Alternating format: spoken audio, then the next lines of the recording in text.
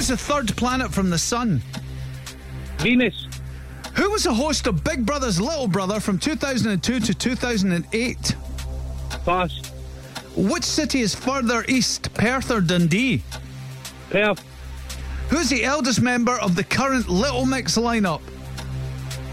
Pass. What team does Scotland play in their World Cup qualifier tonight? Austria. On which day of the week is April Fool's Day this year? Monday.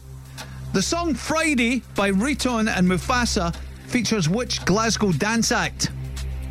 Pass. In which US city would you find the headquarters of Fox News? Florida. What country borders Denmark to the south? Norway. In what town would you find the Tunnocks factory? Uddingston. Who's the eldest member of the current Little Mix lineup? Jesse. The song Friday by Riton and Mufasa features which Glasgow dance act? Oh, out of time. It's the Nightcrawlers. We had them on the show last week. Oh, Jimmy, the gamble didn't pay off.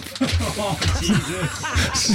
So I had to do one, Jimmy. Come on, I had to do one. I knew it was coming. Yeah, I mean, I'm pretty obvious, let's be honest. Right, what did we end up with, guys? That was a 2. It was a 2, Jimmy.